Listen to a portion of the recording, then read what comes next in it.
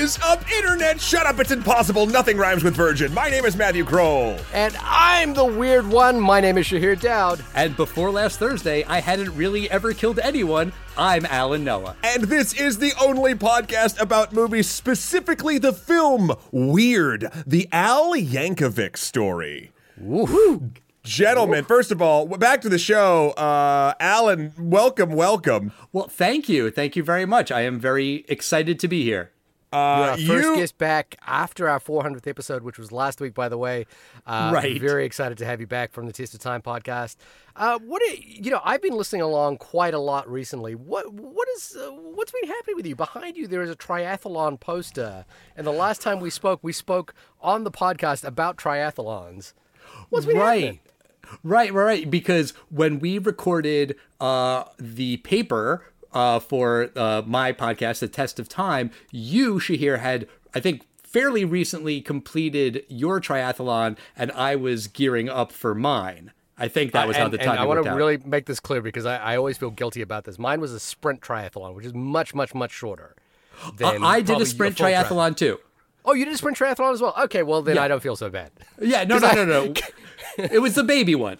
It's fine. Oh, okay, great. Because I saw photos of you doing your triathlon, and I was like, I can't believe that guy asked me for advice because he looks like he knows exactly what he's doing. And I was like some schmuck who did like a baby triathlon and was like offering advice on the podcast. And I was like, no. No, I did a sprint triathlon. It was half-mile swim.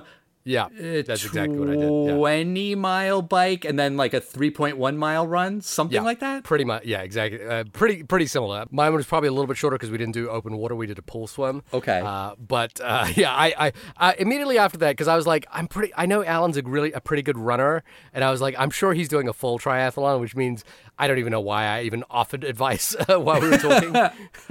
No. I appreciated the advice, and honestly, like, I was super nervous because I had to do a triathlon in July, and I was planning to do one at like the end of August, and so then like my whole training timetable got messed up and whatever. But like I appreciated talking to you. It's very good to have someone to like bounce these kinds of things off of. And I do want to do an Olympic distance triathlon next year. That's my goal. Yeah, I'm sort of gearing up to think. Well, I'm gearing up to think about doing one. Okay. Well, this has been the only podcast about triathlons. Shahir, when you're not running or swimming or biking, where can folks find you? You can see me doing all of those badly, but also talking to Alan. Matt, I interrupted you earlier on because you were jumping in to talk to Alan fine. About his podcast. Let's continue that train. I just jumped in with triathlons. I was wondering what was going on at the Test of Time. What's been your favorite stuff so far, or your least favorite stuff, Alan? Oh boy. We were in the middle of like a little bit of nepotism right now. We had James's sister on to talk about Creepshow for our Halloween spooktacular. Nice. And then my wife joined us to talk about election in honor of Election Day. Oh, this is a personal favorite. I'm holding out for this episode, by the way. Oh, okay. Yeah. That was fun. And then the episode that I think will be out by the time this episode drops is about war games with my son Eli. So, wow. Yeah. And then we're going into a hacking trilogy with war games, and then hackers, and then swordfish. So nice. Yeah. 3 movies about hacking throughout the decades. Hacking throughout the ages. Exactly. Very cool. That's awesome. Well, I'm very excited to have you on for this particular episode. You actually, I believe, did message us asking if we would be talking about this film. And just know, from the second that I heard this movie was coming out, we were 100% going to be talking about this movie. Great. And I'm so glad that you're here because from what it sounds like, though you and I have never discussed this, it sounds like we are probably the same level of Weird Al Yankovic fans as one another. Okay. Maybe I'm wrong, but can you tell me, like, Normally we ask people their history with film. We're done with that now. We've already talked about triathlons. He's got a whole podcast. The whole He's got a thing is whole off. podcast about Yeah, it. yeah. What is your Weird Al history, my friend? Oh, geez. Okay. This could take a while, and it could be more boring than triathlon talk. Disagree. Okay. So I first discovered Weird Al with the Bad Hair Day album. The song Amish Paradise was everywhere. That was what, 93, 94? No, that was it was a Amish little later, Paradise right? was later. Yeah. Was Because it? I was parodying Coolio's Gangsta's Paradise, which is a little Right, later. right. Before that, Amish he had Paradise Eat was It. 96. 96, So okay. not too far off. Not Okay. too far, yeah. All right. There was a span of time where Weird Al was dropping like an album a year almost. Like it was weird. He was doing it so Weird much. Al. Yeah. And like, But every 2 or 3 years. Yeah. but still, like I remember when I heard Amish Paradise, that blew my mind. It changed, like, I feel like it really had an impact on the way I viewed comedy. Like, I would put it up there with The State, which was, the MTV There it sketch is. comedy Oh, show. yes. Yeah. Okay. Like, that show, I felt like really spoke to me, like, in a deep, meaningful way. I do want to dip my balls in it. Exactly. I mean, that's Good Lord. $240 worth of pudding. Oh, yeah. So- baby. I by the way, guys, this is like triathlon talk because I have not There seen we go. The State. I'm getting you back now. Oh, Whatever, Shahir, I'm out of here. See, Alan gets it. It's hilarious, It's and you so don't funny. know. Nope, It's I have so no idea funny. what you're talking about. it is. I will do a shameless plug. If you have Paramount Plus, it is all there, the entire series. So here's the problem. Now this is going to become the only podcast about the MTV sketch comedy show, The State, which is still the best sketch comedy show that was ever existed. Okay. So the stuff that's on Paramount Plus and the stuff that you can get on the Blue or the DVD of it is actually redone because back when it was made on MTV, it was the fucking Wild West when it came to music licensing. So Right. they could never re-release it, and the originals had all of the music, like real music that they did not have the copyright to, burnt in. So they had to go back through every season and re-record ADR and use way worse music. And it's very funny how like canned music, for whatever reason, I think it's because a very like grunge era comedy show, Yeah. it does not have the same weight. So when I used to work at MTV, and I guess this might get me in trouble, but I guess not because I didn't pull it off. You used to be able to, back in the day, before everything was digital, you used to be able to check out things from Iron Mountain, from the tape vault, from like where the Betamaxes were and the Digibetas and things. And I always tried to check out the original episodes of The State, and they were always checked out. Like, I feel like other people always were doing it because all I wanted to do was copy those original musicked versions and have those. If anyone knows how I can get that, onlymoviepodcast@gmail.com. It's like my media white whale. Like, I need that in my life. Even if it's like a VHS thing, actually, I have like 3 episodes taped from when I was a kid on a VHS tape that are all like the correct music. Wow. But I want the whole series. Anyway, That is impressive. Weird Al. Weird Al. Okay, so I was trying to think about it. I think I have seen him on every tour since Bad Hair Day. Nice. I brought some stuff here. I mean, obviously it's a podcast, so I love this. This is great for the audio medium, but I'm digging it. It's for you guys. But I have a signed T-shirt from the Bad Hair Day tour. Nice. That's great. As well as a signed ticket stub. Hey! Yeah, that I You have really framed. harassed him at the gate, right?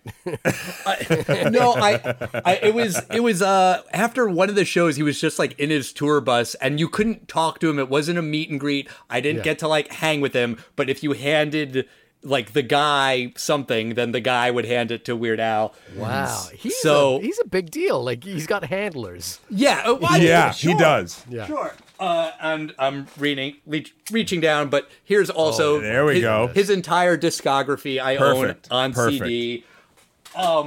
I am a huge fan. I saw him twice on his current tour. At the last show where he closed the tour at Carnegie Hall, my son and I went, and he's only playing his non-parody songs, his originals, Right. And that's a bit more niche, I knew every single song. I'm singing them all by heart. Like I love it. I was just before this show, I was jamming out to Frank's 2000-inch TV. Okay, see, that's a deep cut that many people would be like, huh? But of course, Robert De Niro's mole has got to be 20 feet wide. Yeah. I'm with you. Yeah. Or is it 40 feet? Whatever. The whatever point is, there's a reference to Robert De Niro's mole. So, yeah, I am a huge Weird Al fan. And when they announced this movie, like, my heart was aflutter, and so it remained, you know? Like, I have just been really excited. So, yeah, I mean, I had to email you guys and say, hey, if you're doing this movie and if no one else has volunteered, hey. Very nice. Think of me. I'm very glad you did. Complete Weird Al, from just quickly recapping, for me, Weird Al, it was in relation to Michael Jackson that I heard Weird Al for the first time, which is that I heard Bad for the first time. I believe I heard Beat It, and I liked it, and then I heard Eat It, and I was like, oh, that's clever. And then Bad came around, and I remember I really liked the music video for Bad. So when Fat came around, Weird Al Yankovic's take on Bad, I was really impressed by how like committed to the bit it was. Like it was like. And for those who don't know, Bad was directed by Martin Scorsese. So the parody of it is really accurate and oddly respectful to the original. And Weird Al is a incredible director. Yeah, he's a pretty amazing director. I'm not sure if he directed those videos, but he's done so many weird, like, no pun intended, directing gigs on the side of the music videos. Like, it's insane. Yeah. And so I was kind of taken by that. And I think we talk, and obviously on this podcast, we had the Gift of Movies episode. I forget which number it was. Basically, we gave each other a movie, and you gave me UHF to watch for the first time because I'd never seen it before. And so I'm sort of getting a broader history of Weird Al and the relevance of Weird Al. And it was funny, Alan, you just held up his discography in front of us. And the irony of Weird Al is he's a platinum-selling artist unto himself, and probably bigger than many of the... Well, I don't know if he's bigger than the artists he parodies, but he's bigger than most artists in the world, right? Like, he's a significantly... if it wasn't for the fact he was doing parodies, he would be in the likes of Madonna and Michael Jackson in terms of his longevity, his cultural relevance, his ability to, like, pivot his career. That would be fair, right? Like, and it's maybe definitely. We don't think about Weird Al in that way. Yeah, I mean, I think that's kind of even like hinted at and referred to in the quote unquote biopic where, like he has a really long career. He has done all of this stuff, but it's like, it's not real because well, it lives in the shadow. Right, exactly. Yeah. So it's not like true, authentic, whatever. Right. I mean, or is it? The dude does have a ton of platinum records. Like, that's the thing. Yeah. The interesting thing, so I came to Weird Al when I was very, very young. I think probably, I guess, younger than when you did, Alan, or maybe even Shahir, depending. Because my first tape I ever owned was Alapalooza. Wow. Right? Which again, by the way, that came out in '93. Okay. But that was also already, I think, his 8th album. 3, 4, 5, 6, 7, 8. Yeah. And the reason I found Weird Al was oddly Jurassic Park. Right. Because there's a song on it. I don't even know what the actual. This is how much I loved it and don't know the thing. I don't know the actual song that is parodying. MacArthur Park. Is it MacArthur Park? Okay, yeah. MacArthur Park is yeah. Anyway, I just fell in love with that. I thought it was hilarious that there's a reprieve where he's literally just running from dinosaurs screaming for about 45 seconds while there's like epic music going on. Also, I mean, that album that's where Frank's 2000-inch TV was, Achy Breaky Song, Living in the Fridge. And that's where I was also introduced to his concept of like the polka compilations that he does, which as I got older became more and more my favorite. When he doesn't even parody the songs, he just does them as polka tracks, like 10 songs mixed together in like a mashup. He also doesn't seem to age. I think this is the other part about him. He doesn't feel like he's aged in the time. Like, he doesn't feel like he's, he's out of, like he's older now, right? Like, he feels like he's doing the same kind of thing now. I mean, he looks older because time, but I will say. Really? Well, I mean, here's the thing. I mean, he looks, okay, maybe let me put it this way. He looks great. Sure. But as someone who's watched his face for most of their adult life in a non-creepy way, you've seen it, but what's interesting about it? His temperament has not. His comedic sensibilities have not changed since Eat It or since My Bologna. Right. They haven't changed. It's the same vibe. Yeah. And I want to talk and he survived with that vibe. Yeah, and I want to talk specifically about that vibe because I think there's something interesting about why Weird Al sustains or perseveres in the way he does. But I think, like, even watching this movie, I think there's something about the gentleness with which Weird Al's parodies actually poke fun at the original artist, which is to say they don't really poke a lot of fun at the original artist. They basically, there's a rhyming scheme that is similar. There's kind of a wordplay that alternates the words, but they're not vitriolic in any way. They don't, like, the person I was thinking in comparison is like when Seth MacFarlane makes fun of someone on Family Guy, for example, there's a kind of bite to it, like there's a little even though it could be pointed at someone lovingly like William Shatner, there's a little bit of a bite of like, this is what makes William Shatner silly.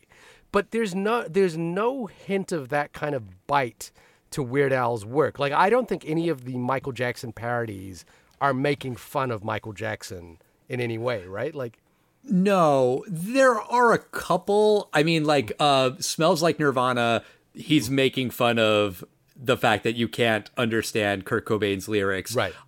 Achy Breaky Song is making fun of the terribleness of Achy Breaky Heart.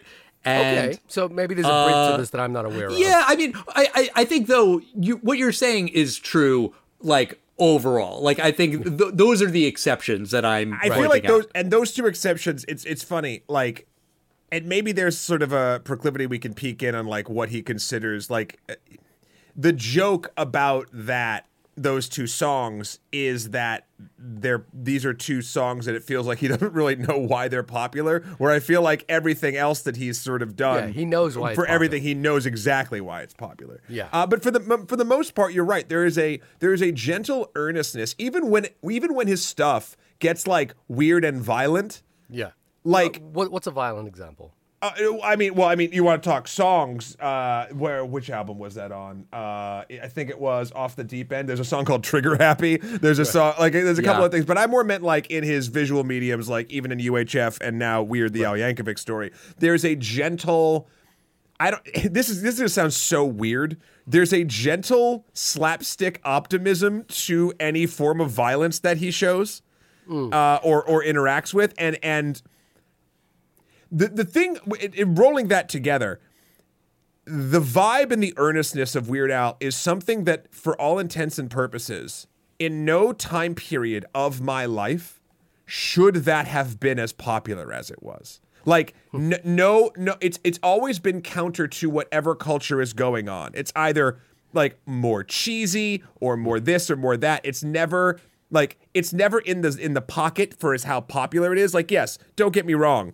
Alan, to your point, I think both Amish Paradise and White and Nerdy were probably the closest he swung to being like true mainstream. But I'm saying as sort of like an outlier figure in the music industry, despite the fact that he's doing parody songs and he plays the accordion and he has a high-pitched voice and big curly hair and kind of acts like a clown, everybody still listened to him and everybody knew who he was. Yeah.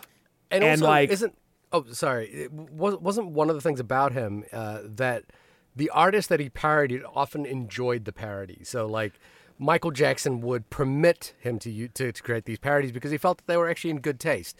Kurt Cobain, I believe, said that, like, we know we've made it when Weird Al does a parody of us, right? Yeah. So there's a kind of Coolio did not. Nobody's upset about this. Coolio was upset. Oh, Coolio was upset about this? Okay. But then he also, like, got over it. And like 10 years later. Right. And Lady Gaga apparently didn't want to give him permission. And then she also was like, oh, no, it was just someone on my team and I love it. But yeah, I mean, like, even the fact that he asks for permission, he doesn't have to do that. Like parody falls under fair use. He could release these parodies without authorization, without permission, and, you know, legally be fine. Hell, if he got sued, it maybe would even be better exposure. But like, he wanted to get their request, to get their blessing rather. And so I think that also speaks to just who he is. Like, it's not, like you're saying, Shahir, it's not vitriolic. It's not mean-spirited. He's with the artist. Even if he's kind of poking fun a little bit, it's all in good fun. We're all on the same team kind of a vibe. Yeah. Yeah, exactly. And I mean, like say, I think that's also why he perseveres and why he, you know, like there's every reason for an artist like this to fade away into the background. Yeah, but like, that's my point. But he like, doesn't. Can you think of another Weird Al-esque figure in media? Like, that's the odd thing about this. He is genuine and earnest and a goofball and nerdy as fuck, and not in like the now cool way people are nerdy as fuck. Like, Weird Al, this is the thing. Weird Al is never cool. Right. Yet he is always on the edge of what people are talking about. Like, and that's a strange thing in media history, at least in my experience of it. Yeah.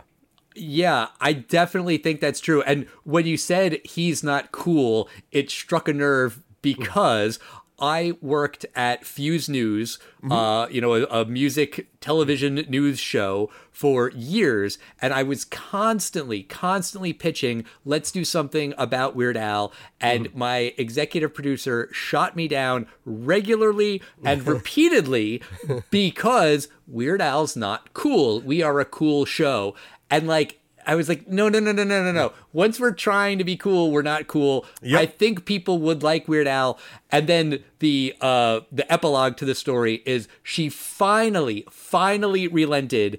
It was 2013 because he had written a second children's book. I think it was the second one, and he was doing some PR. He was in New York City. We were able to get an interview. I was going to go to the interview and like be there and meet him, and then I couldn't go because my wife had to go into labor. And I mean, nerve. I mean, right? Like, you know, she could have waited one more day, you know? Honestly, I don't know why you stayed with her, to be honest with you. Wow. There were some difficult conversations. But like the epilogue to the epilogue is I got a signed onesie. He signed it. It's still on my daughter's wall 9 years later.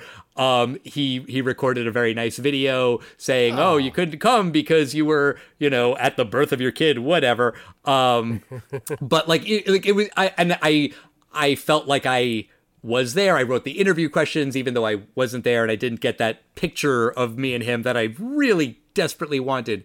But yeah, I mean, he's not cool in the conventional sense, but then, you know, once we did that little interview with him, everyone loved it. Did our ratings go up? No, thing. But whatever. No, but that's my point. So cool is this thing that, like, what your producer and most people use it as, myself included, is like that thing that is chased. Like, yes. Oh, like, I want to be the thing that is talked about, or I want what I'm making to be the thing that's, it's cool. It's what people want to involve themselves with. Right. Weird Al is all of those things, but he never feels like he is never, I don't know how else to put it. Maybe by the end of this episode I will, but he's never cool, but he's always consistently one of the best things out there. Yes. And it's, again, I don't know something else I could put those two labels on. And I love, I think more than any other artist, I love that he exists. Because by all metrics, he should not have the longevity that he does. Society, literally everything that I know about society, like, pushes the opposite direction, and he's still here and fucking killing it. We're going to talk about eventually, I promise everybody, a fake biopic about the man that the man helped make. Right. Like, And something that not only is, I think, has a lot of fun things to talk about, about the movie itself, but also I think came at the absolute perfect time to start taking some goddamn wind out of biopics in general. Yes. Because I think this movie, format-wise and what happens, etc., is the perfect sort of like condemnation of the cookie-cutter bullshit that we've been kind of getting story-wise from, not to say this isn't people's lives, but it is formatted pretty much the same consistently when we deal with musician biopics. And very true. This is just like, oh, yep, well, we're going to parody the shit out of that. So tell us what weird the Al Yankovic story by Eric Appel, directed by Eric Appel, is about. Oh, I would absolutely love to. The Internet Movie Debase calls Weird the Al Yankovic Story a film that explores every facet of Yankovic's life, from his meteoric rise to fame with early hits like Eat It and Like a Surgeon, to his torrid celebrity love affairs and famously depraved lifestyle. Now, of course, just for the cheap seats at home, he's a notoriously shy, easygoing, chaste individual, right? He's not had the depraved lifestyle that is, or because this is one part I'm not sure about. Was there a era in the '80s where, like, Weird Al was doing cocaine in the Viper Room or anything like that? I mean, if there was, it wasn't public. I don't think so. I mean, I remember watching his Behind the Music episode, and the meta-ness of it was that he, in the Behind the Music episode, says, I don't understand why you're doing a Behind the Music episode about me. I don't fit the bill. I haven't had any of these crazy things, the drugs, the drunk driving, the divorces, the trashed hotel rooms. I've done none of it. And it's not that story. His story is very much not that. And I remember they even did one, I guess like a parody of like the bumper of the Behind the Music, where he's like, and then my 6th album only went gold instead of platinum, and I had to get the medium-sized jacuzzi. And then he like looks right to camera and he's like, was that good? Can you use that? Yeah, I do remember that. Right? Like, Yeah. I mean, he was parodying that then, So, Yeah. Alan, you are the arbiter of all things Weird Al at this point, the expert in the room. How does the movie stack up to your impression of the man himself? I mean, I had every reason, I think, to be disappointed by this movie, just because I had built it up so much in my head. The social media algorithms know that I love Weird Al. Every interview, every article, everything that was written or posted to the internet about this movie hit my news feeds. I clicked on everything. I watched the interviews. I read the interviews, and I had it so built up in my mind. It could only let me down, and yet it didn't. Like, I loved every second of it. I thought it was brilliant right out of the gate. Right from, that opening voiceover, I was like, yep, this is it. I am in. I was convinced that voiceover was Will Arnett, by the way. I was convinced that was Will Arnett or somebody else. But was that actually his voice? No, that's a Diedrich Bader. Okay, who's that? I don't know Diedrich Bader. He was on the Drew Carey show many years ago. He's on. Yeah, of course. Sorry. And Office Space. Office Space. Yes. I would Yes. have sex with 2 women, or something like that. Right. Exactly. That guy. He is that guy. Okay. All right. My bad. Yeah. So you loved it. I absolutely loved it. I've already watched it twice. We had like a big viewing party over at the house Friday night. And, a couple of friends were like, yeah, we should have a viewing party. Sure. But, Saturday night's better. Like, everyone's tired on Friday. And I was like, yes, but see, the thing is, the movie comes out on Friday, so we're watching it on Friday. So fuck you. I mean, yeah, get here. Question. Yeah. Before we get into Shahir's opinion of the film, because I want to hear that as well, but I do want to know, actually, for both of you, really, how was your viewing experience of this movie? Not the movie, but this is a Roku original, which before this I didn't know existed. And I don't have a Roku nor a subscription, and I was able to watch it for free with commercials. Yeah. I got to be honest with you. I really liked how unobnoxious the actual viewing process was with Roku. Like, I just clicked a button and pressed play. But you watched it on a computer, right? I did watch it on a computer. I tried to get an app to do it. Like, I couldn't find any apps. Yeah, but I just in an age where every service requires you to sign up. You know, like when Peacock, for example, if you want to watch the Halloween Ends movie, you just can't go and watch the Halloween Ends movie. You got to sign up for an account, agree to pay $2.99 a month, and what have you. What I liked was the unobnoxiousness of the Roku experience, where I just literally clicked a link, press play, and I started watching. I thought it was a bit obnoxious, though, because I wanted to watch it on my computer. So I had to move my laptop over there, get an HDMI cable, plug it into the projector. You wanted to watch it on a projector, sorry. Yeah. I wanted to watch it on a big screen. Now, granted, I understand the Roku business model. They're selling hardware, and therefore they want you to buy their hardware. They don't want to make, the Roku app.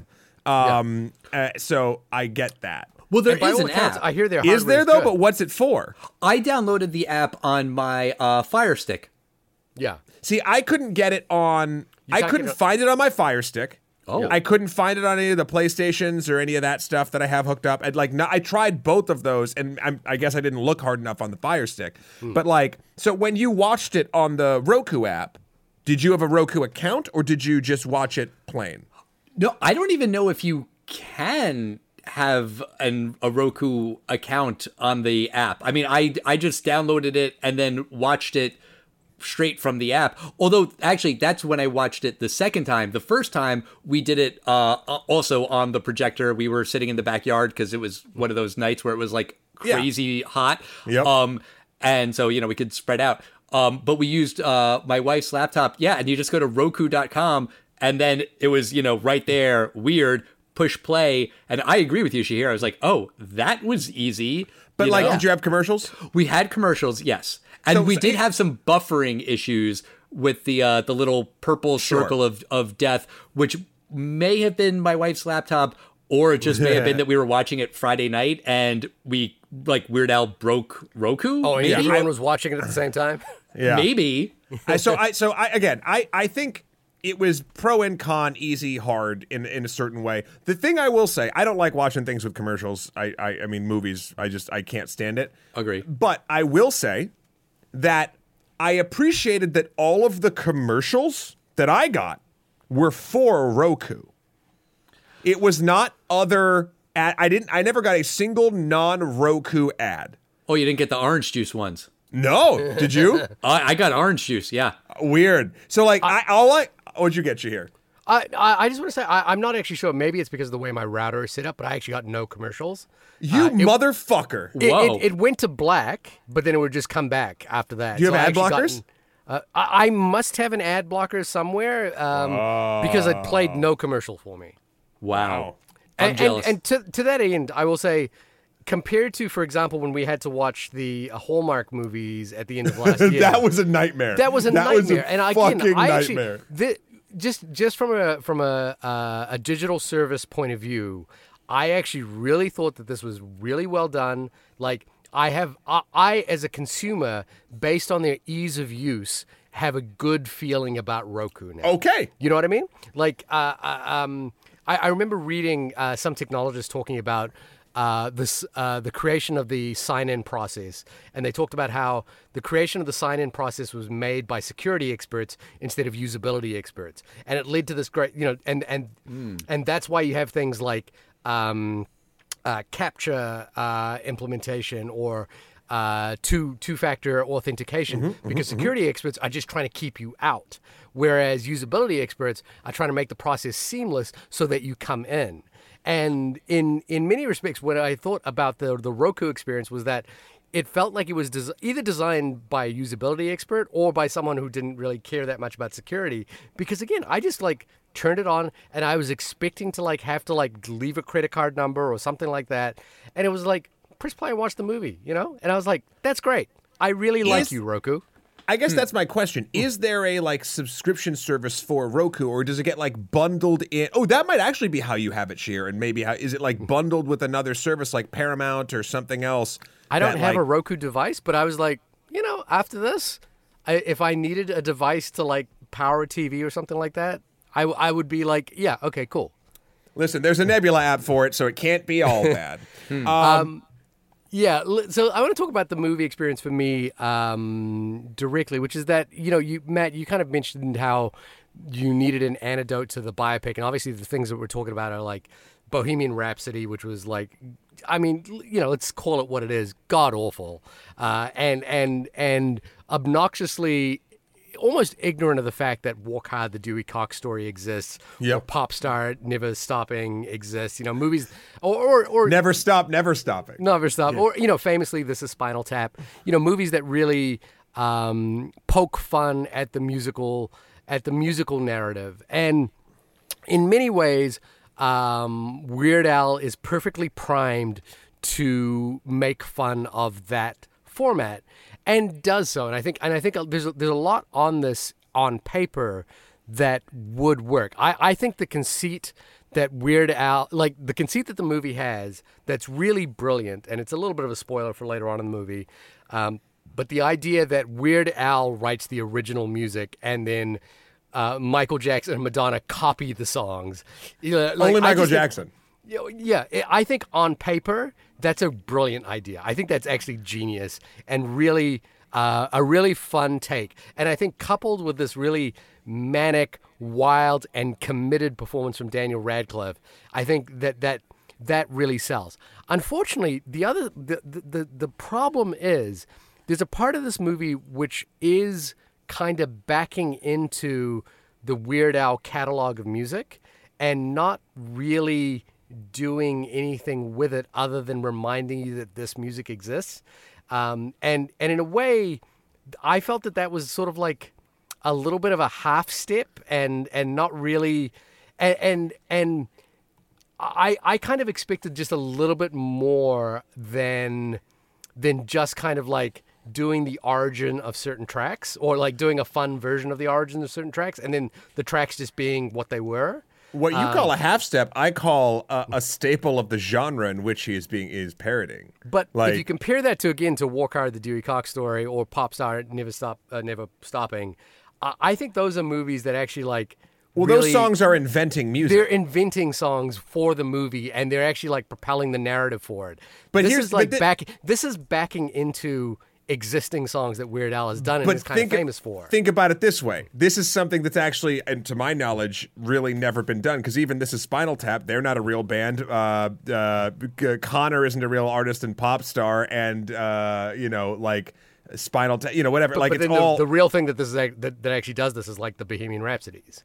Yeah. Right, but they're not poking fun at the real person, where this is poking fun at the real person. They're inadvertently funny, but yeah, I just kind of felt that there was a quality to this where it was like, when we got to My Bologna, I was like, we're just kind of doing it.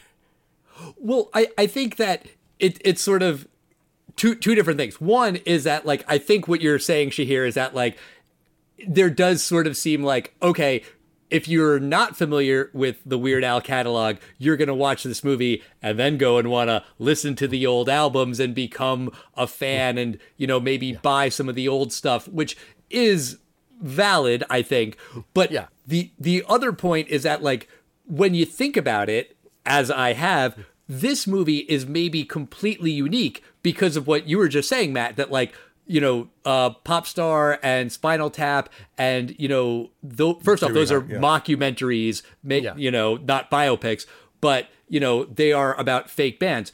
Dewey Cox, the Walk Hard, the Dewey Cox story, that is a biopic of a fake person. This is a fake biopic of a real person, which makes it totally unique and its own thing, or not at all, because every biopic is a fake biopic because they all just completely play fast and loose with all the facts anyway.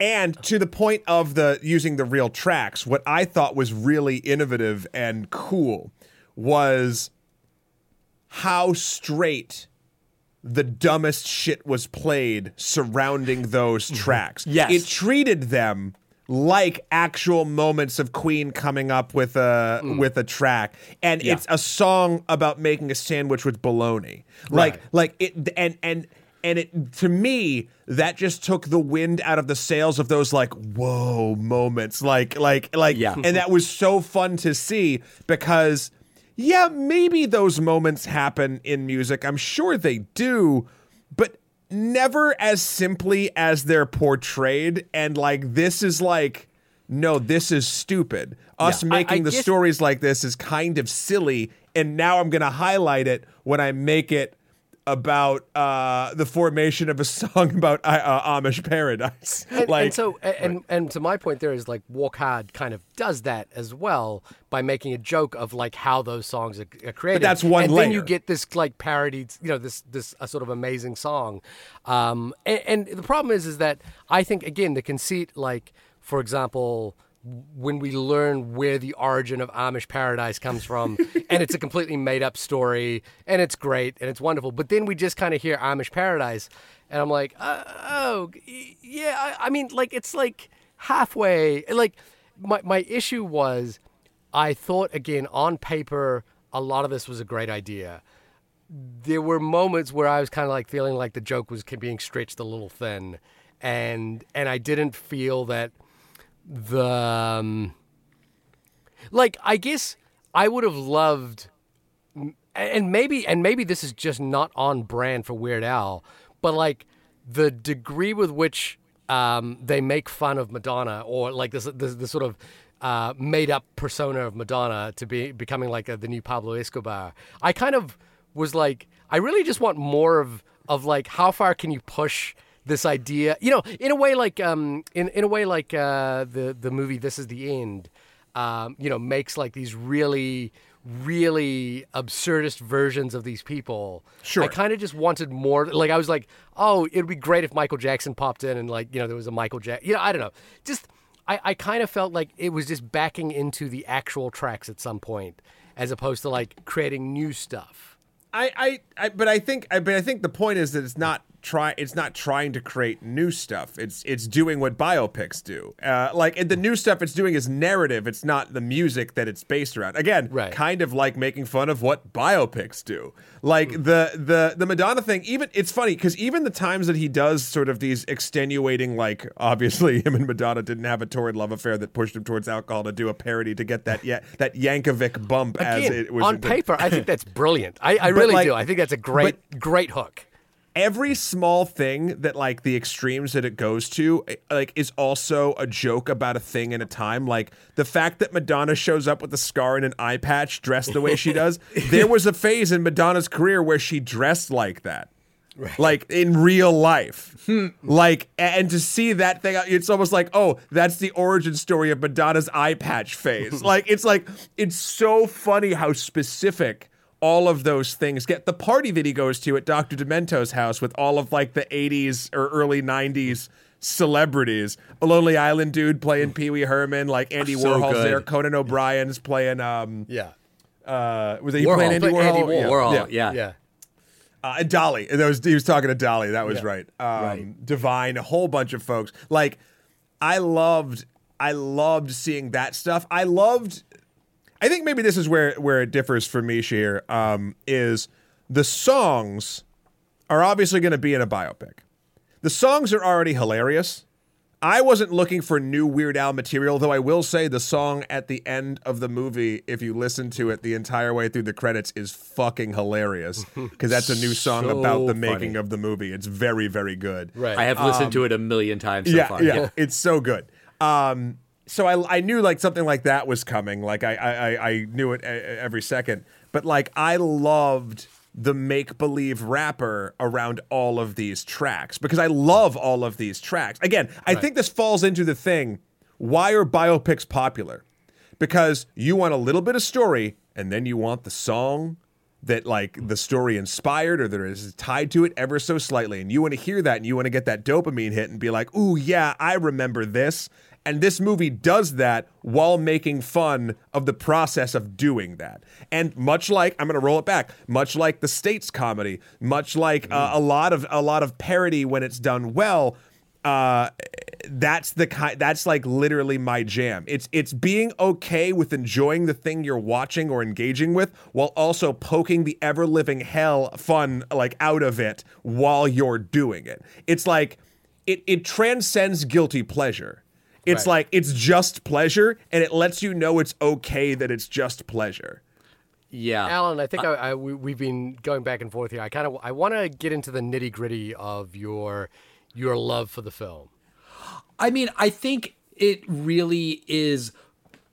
I think the way it plays with these biopic tropes, because it doesn't always do the same thing. Like sometimes it takes the exact beat that you would see in any other biopic and it just does it, but like turned all the way up, cranked up to 11 with a Spinal Tap reference, It just like the dad beating the ever loving shit out of the accordion salesman. Yeah. Thomas Lennon. He's just got a little exactly. tip on him. The state. Right, from the state. Exactly. There you go. Yeah, and like, right, the very like, oh, my husband has a temper, but he's a good man. Like, what? No, like it's that thing that you expect from a biopic, but it's just so exaggerated. Or the moment with My Bologna where like the radio is just on a loop where he's just like, no, my Sharona, while he's looking at the Bologna. And he's like, what's wrong with the radio DJ here? Yeah. Like, and then like some of it is just like really poking fun of the tropes where like he meets Madonna and then they're soulmates and she's ruining his life and she's like breaking up the band, and then it's like they've been together for a day or like less than a day. Yeah.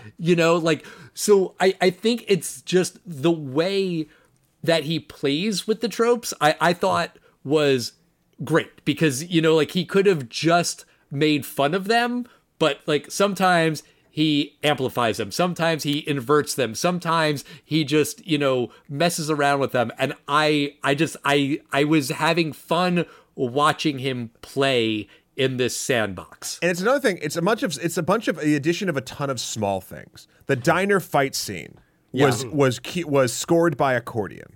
Right. Like there was accordion music in that epic fight music, and I was like, this is fucking great. Small jokes, like no one knows what they make at the factory. Yeah. Like small Did we ever ringers. learn what they made at the factory? No. Nope. Things even like, again, like just taking straight lines that are ridiculous but make totally sense in the medium that they're parodying. Like, well, me and your father agreed it would be easier for all of us if you stopped being who you are and doing the things you love. And it's like, yes, that's the thing in every fucking biopic that's happening. The only thing there is that there was something about the gags with the family and the dad that was very reminiscent of Walk Hard, the Dewey Cox story. Like it really did feel like they were playing the same jokes, and I just kind of had a very mileage may vary kind of reaction to it, like where it wasn't landing as well. Even like Weird Al's like sudden turn into alcoholism really felt like you don't want no part of this, Dewey. On that note, I think that's the very reason why it worked for me, and why, again, I like Walk Hard, but Walk Hard isn't a real person, so there's not that extra level of meta joke to that thing. We're making fun of biopics in general here. But the version of Weird Al in this is not a real person. But right? Weird Al is a real person. Dewey Cox is not a real person. Like, there is, no matter how you slice it, a difference in where your brain goes when dealing with a character that is, because again, the silly thing about biopics is it's a story about a person's life. Of course, it's not accurate. This is the first one that's like we're letting you know, we know it's not accurate. Where Dewey Cox is a script. Like, there's a sliding scale here, which is on the one hand, there's Dewey Cox, which is a biopic about a fake person, and on the other hand, we've got, say, Bohemian Rhapsody, which is an absurd biopic, with not a very good one, about a real person. And this is somewhere in the middle, where it's a fake biopic about a real person, right? Yeah, and I think that's the funniest version. And that to me is where the middle ground is, which is where I obviously don't want it to be like Bohemian Rhapsody, and it is making fun of the kinds of things that we get in Bohemian Rhapsody. But it is not quite. It felt like it was echoing some of the beats that we would get in the Dewey Cox kind of story, and I just not think in it a way makes that it was better. like that, and not in a way that made me feel like it was being clever, you know. It just, I think the meta-ness of that extra little layer makes those jokes hit harder for me. And I mean, I think that if this movie could have been released in a universe without Dewey Cox, maybe that's better, and maybe these jokes hit a little harder. I mean, I think that's also kind of tangential, but like, since Mandatory Fun, Weird Al's album that went to #1, he hasn't released a full album. Yeah, 2014, is that right? Yeah, exactly. And you know, there's a new single for this movie, and by the way, the old songs from his catalog, they're re-releases. So like, if you listen to the soundtrack, there's a new version of Amish Paradise and everything. And yeah, I saw today he released Eat It and on 4K on YouTube, which I watched. Yes, yeah, which is amazing. Yeah, but like, I think part of the reason why he's been hesitant to do more parodies is because anytime a song drops, there's a million parodies on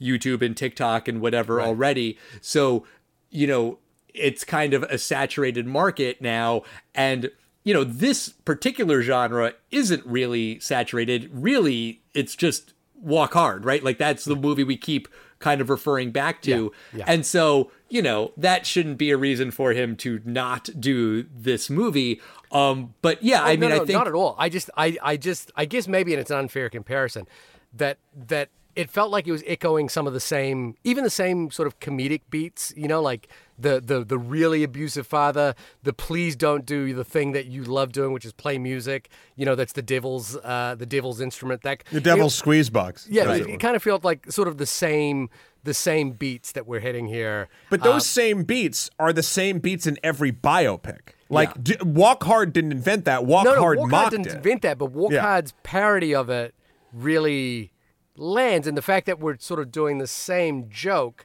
kind of makes it feel. But the joke is different because it's not a fake person. Makes it feel a little bit like a half a joke.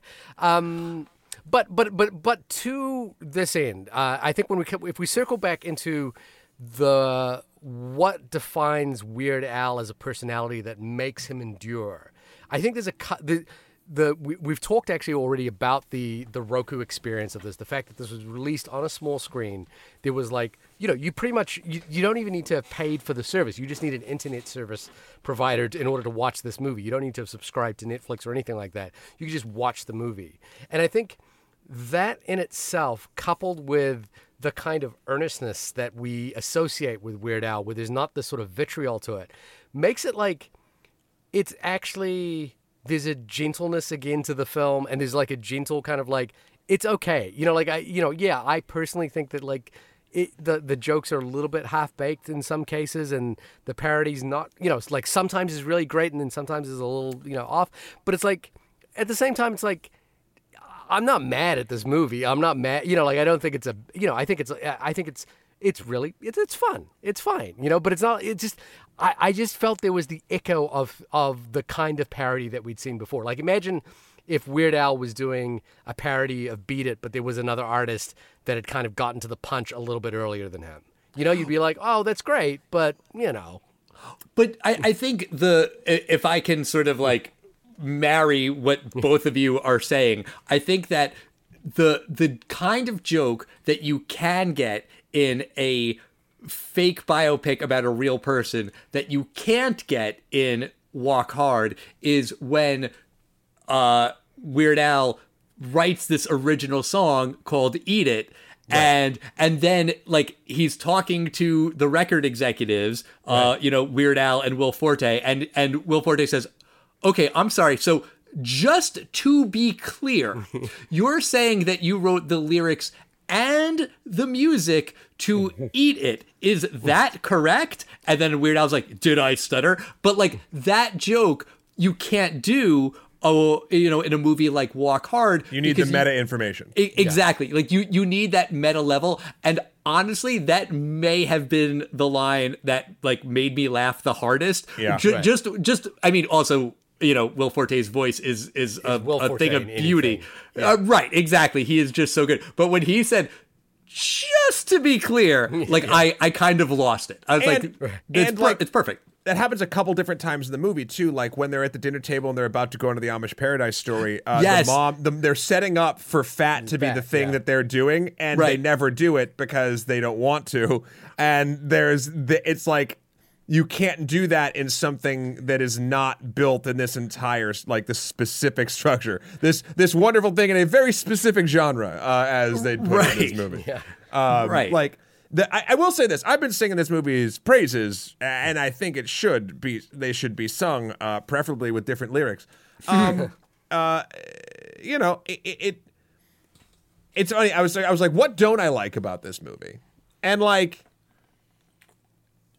I keep trying to think of stuff, and I don't know if I can shoehorn in and be like, it's shot kind of basic, but like, I think it looks that's nice. what you need. I think it actually looks like, it's surprising to me, like what anamorphic lenses and what color, like modern color grading. Like the polished look of this thing is something that would be high art maybe 10 to 15 years ago, and now is commonplace. Yeah. And I was like, yeah, that's cool. I kind of dug that it looked as good as it did.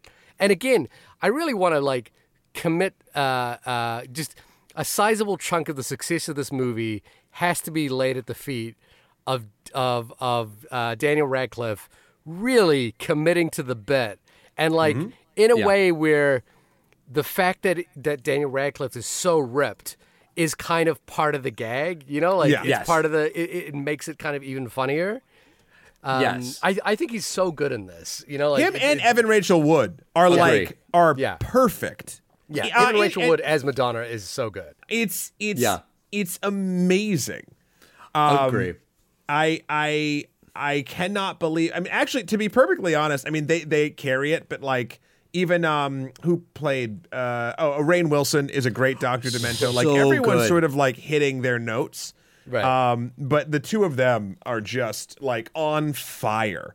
And it's funny. I think like you, Alan, when this was announced, I was like, okay, all right, is this going to be like whatever? And I've been burned before, but again, actually not by Weird Al. So maybe I should have been more. Yeah, weird. We're in a very cynical point in history, and I feel like I was like, is this a thing that I love that's going to be destroyed? Right. I think I was also very excited for it because I also love UHF, and UHF is amazing. Like, UHF is him parodying different TV shows and movies like within that movie, and like it's held together by a plot that is whatever, but like he knows how to do parodies. And like we were kind of talking about this earlier, but like with his music, when you listen to a parody done by Weird Al, if you really listen to it, if you listen to the original song and then listen to the parody, you're like, oh my God, he is operating on like 7 different levels. It's not just the funny lyrics. And I think that also kind of plays into why he has stood the test of time. Name drop. Yeah, see what I did there? But like it's not just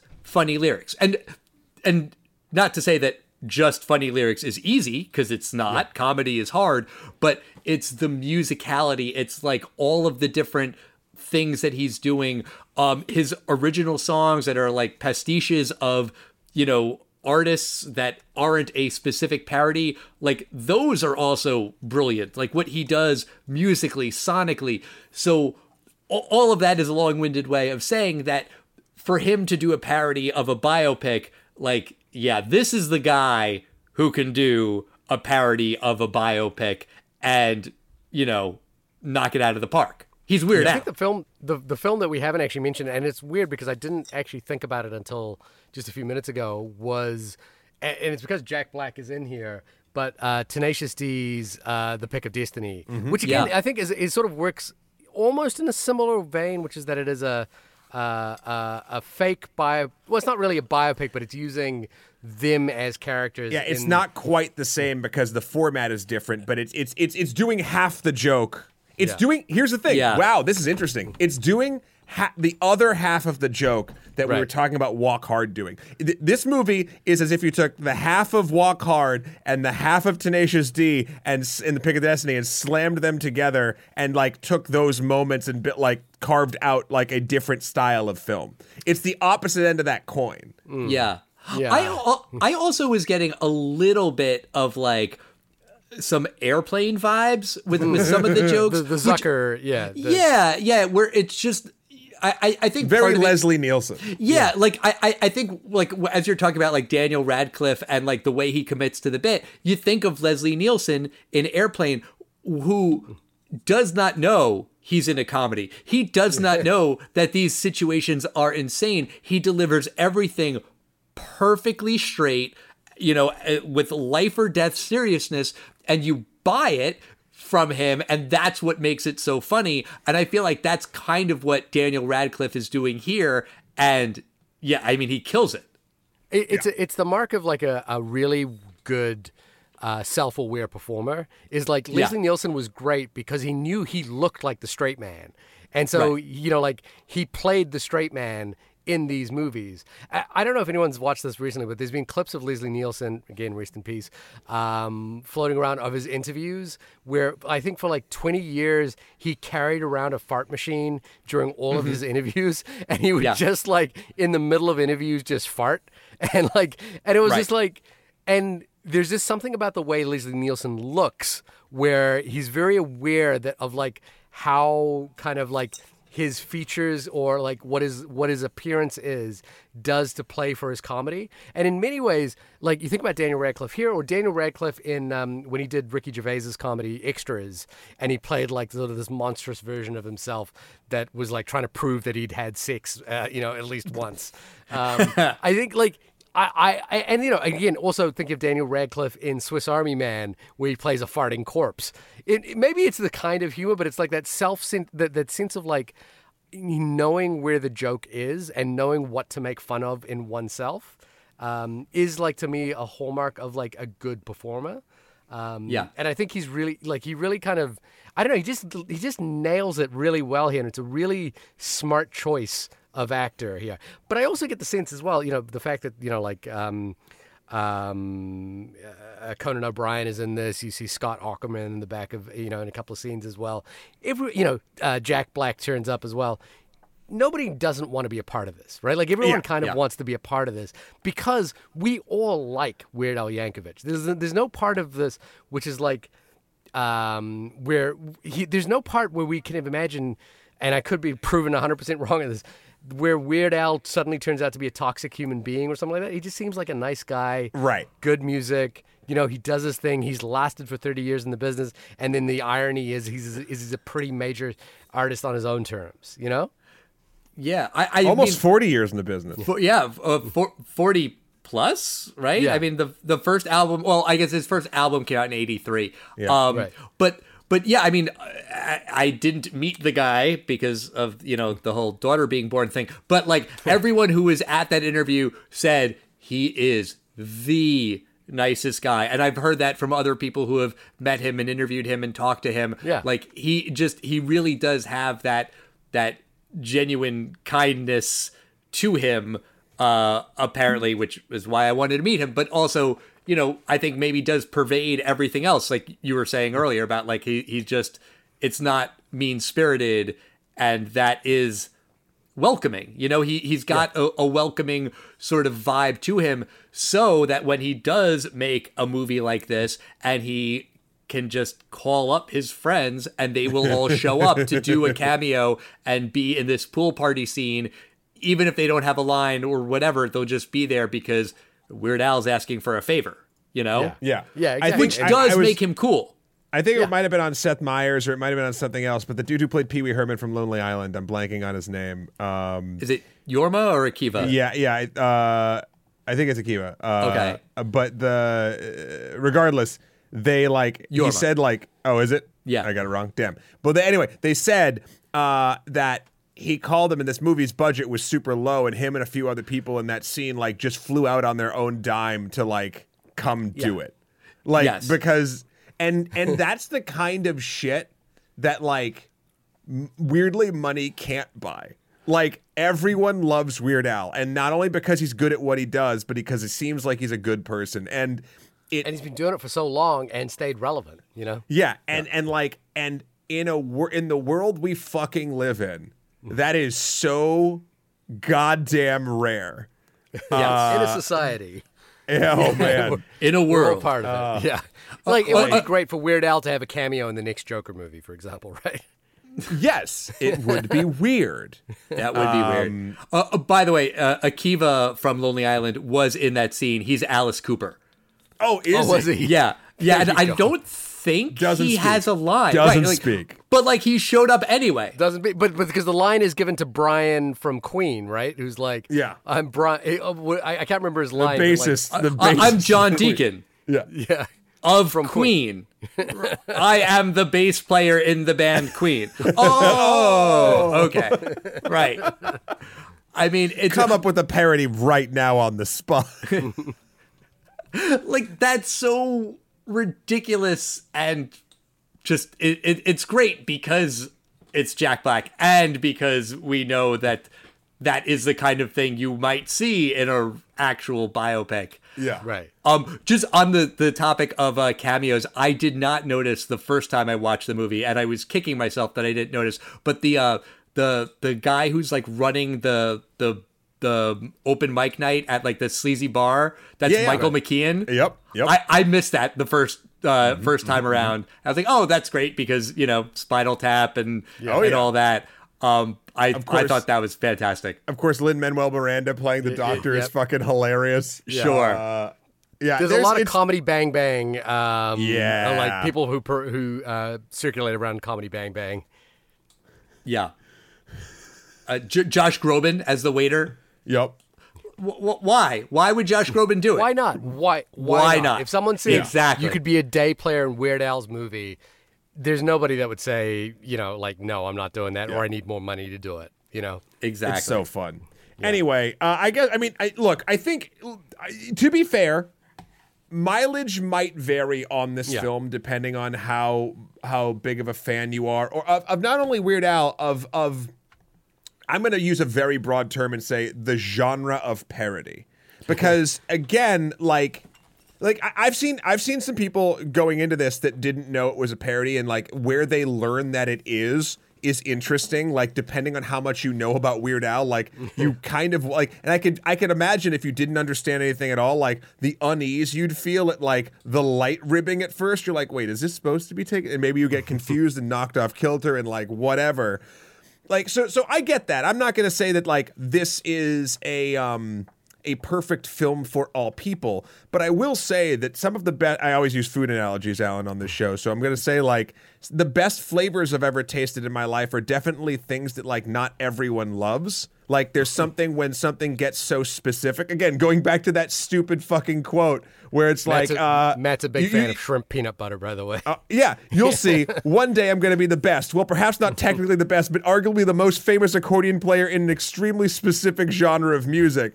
Yeah. Like that quote sums up, I think, what this movie delivers. Like, it is the best at this very specific thing, but this specific thing, mileage may vary. So I do just want to point out that when I watched the movie, I watched it with my family, my two kids, and two other families also with two kids. So of those 6 kids who, my son really knows all of the Weird Al stuff because I have brainwashed him to be a mini me. Perfect. Which is the point of having children after all. But like the other kids didn't get it. They hadn't seen Bohemian Rhapsody and all of these biopics. I heard one of my daughter's friends being like, is this real? And then, the dad being like, no, it's not. And, later on, after the movie was over, it's like, I thought that was real. And, at what point did she have that realization? I don't exactly know.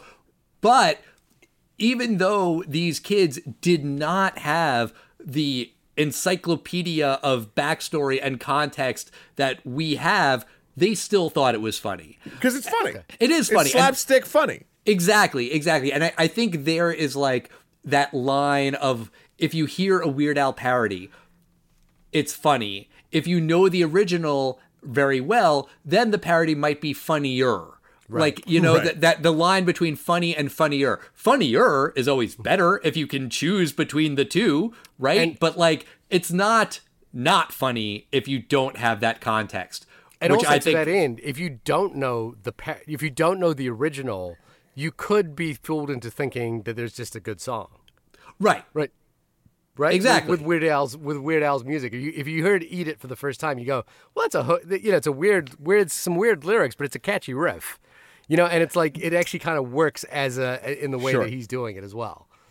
Yeah, he tells this story about The Saga Begins, which was his parody of American Pie, and they played it on Radio Disney, and kids loved it because they loved Jar Jar Binks, and they loved Star Wars, and they loved this song all about Star Wars. And then I think it was a couple years later, Madonna did a like electronica cover of American Pie, and kids didn't know what it was, and they were like, why is she singing a Weird Al song except it's not about Star Wars for some reason?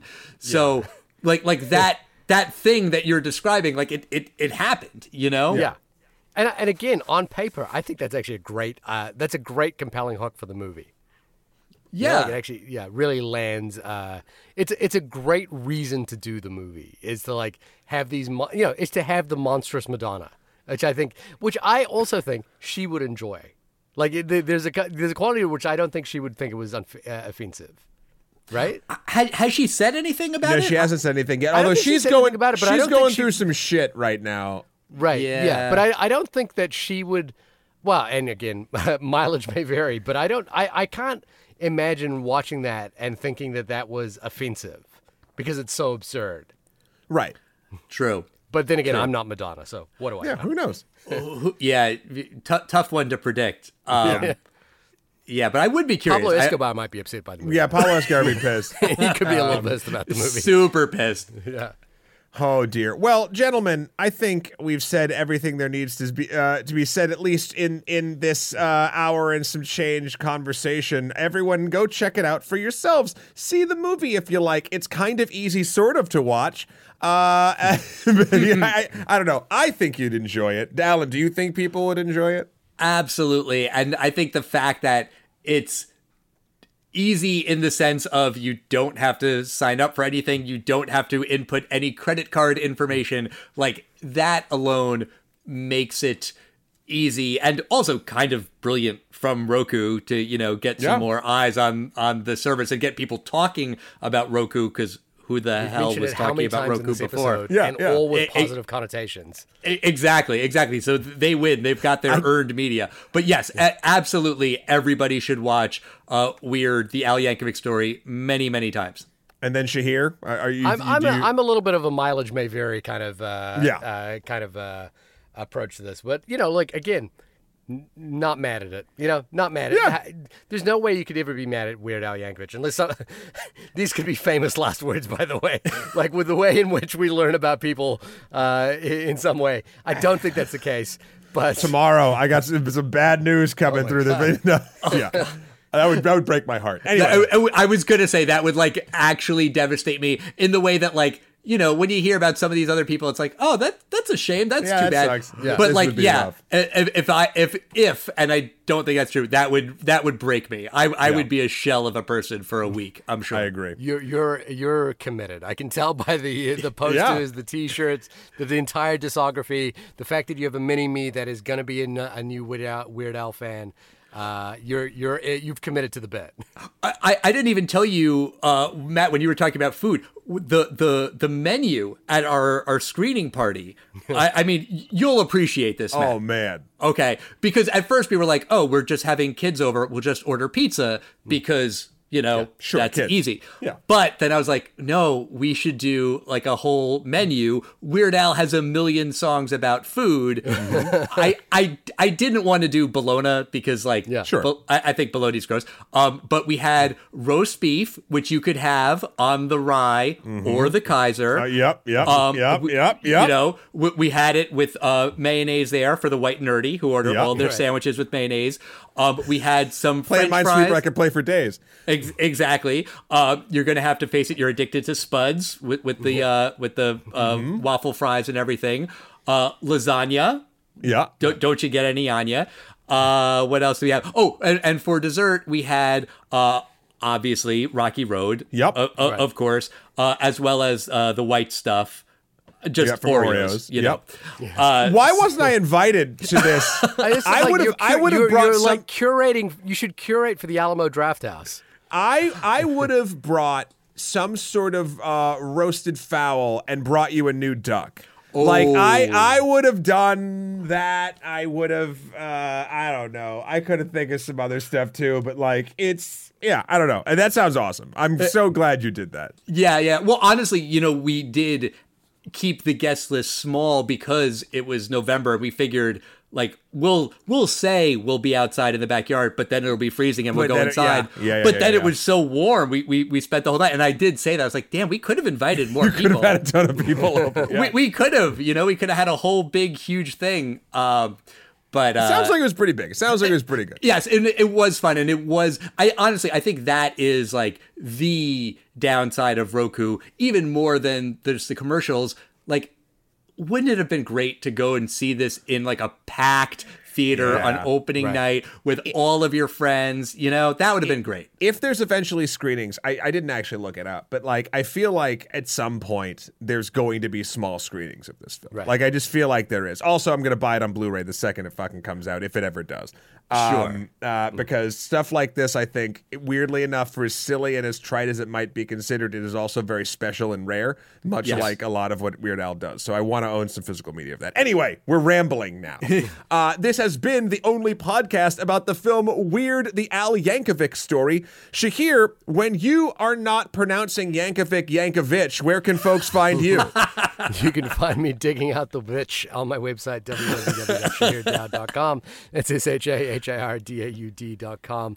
Matt, when you are making the greatest food analogies in relation to Weird Al Yankovic, of which I am so bereft of knowledge that I don't have any reference for, where can people find you? You can find me at my website, mattthewcarol.com, for my life and works. Also, Skeletor, the number 4, PREZ on Instagram or PSN, and of course, Emperor MSK on Twitter. By the way, side note, if you are from the podcast and you are friending me on PSN, do not send me a blank friend request. Say you are from the podcast or I will not accept it. I keep getting blanks. I'm like, I don't know who these people are. So I'm getting actually on Vimeo. For some reason, I'm getting a whole list of followers. And it's like, That's but fun. these are people, but it's like, I didn't know people spammed Vimeo because these are all like people who just joined Vimeo the day before. Who the and hell I was knows? like, oh, is that a thing? Like bot followers on Vimeo? Anyway, also check out the good works we're doing over at Extra Credits. I believe by the time this drops, we will have just released our Death of the Scottish Clans, The Battle of Culloden, which is a very, very good one-off episode. And we will have just released as well our Hound of the Baskervilles episode for literature, for So You Haven't Read, where we talk about that Sherlock Holmes Watson-esque story. Hey, Alan, where can folks find you and all of the wonderful things you do? Well, when I am not bumping Mandel for Zeppelin, I am. I was holding on to that one. I have no idea what you're talking about. They're gonna like have Led Zeppelin open. They're gonna reunite, but only I they had can Howie open. Mandel. For I'm gonna yeah, bump Howie Mandel. I'm not bumping Mandel for Zeppelin. So I was waiting for that. I have the Test of Time podcast. We release new episodes every Friday. We are on Spotify and Apple and all of the places. You can find us on social media. We are at Test of Time Pod on Facebook, Twitter, and Instagram. I have a personal handle, but I don't really do much with it. Follow the podcast. That's where it's at. And you guys have 331 episodes now, of which I listen quite regularly. As I mentioned, your episode on the game was one, because the game is a personal favorite of mine. The game is like one of my all-timers. And so it didn't seem like you guys felt the exact same way about it. I need to listen to it. Don't spoil it for me. Okay. Because I have a very interesting, in my own head anyway, relationship Matt, with I know that what film. your opinion of the game is, and it's very similar to what Alan was talking about on the episode. Interesting. Well, but you revisited it, right? Like you watched it again. Yeah. I refuse to. Oh, okay. Because And I watched it again just a couple of nights ago because that's what I do. Like, I'm not kidding. I actually will watch the game every year because I love it so much. That's funny. That was one of those movies that like we had on our list of movies to do, and then James was asking about it, and I saw that like the 25th anniversary was coming up, and I'm like a sucker for stupid movie anniversaries that literally no one cares about. Sure. But I was like let's wait, and then we finally got to do it, and it was a good conversation. I won't spoil it. All right, I look forward to listening to it. Anyway, next week will be Black Panther. I believe it will be Black Panther. Yeah. I have a very wonderful guest lined up. I will not spoil it yet in case they cancel, but I promise it'll be fun. And until then, hey everybody, just remember that you're the weird one. And so are all of we. We are all white and nerdy tonight. Bye, everybody. Bye.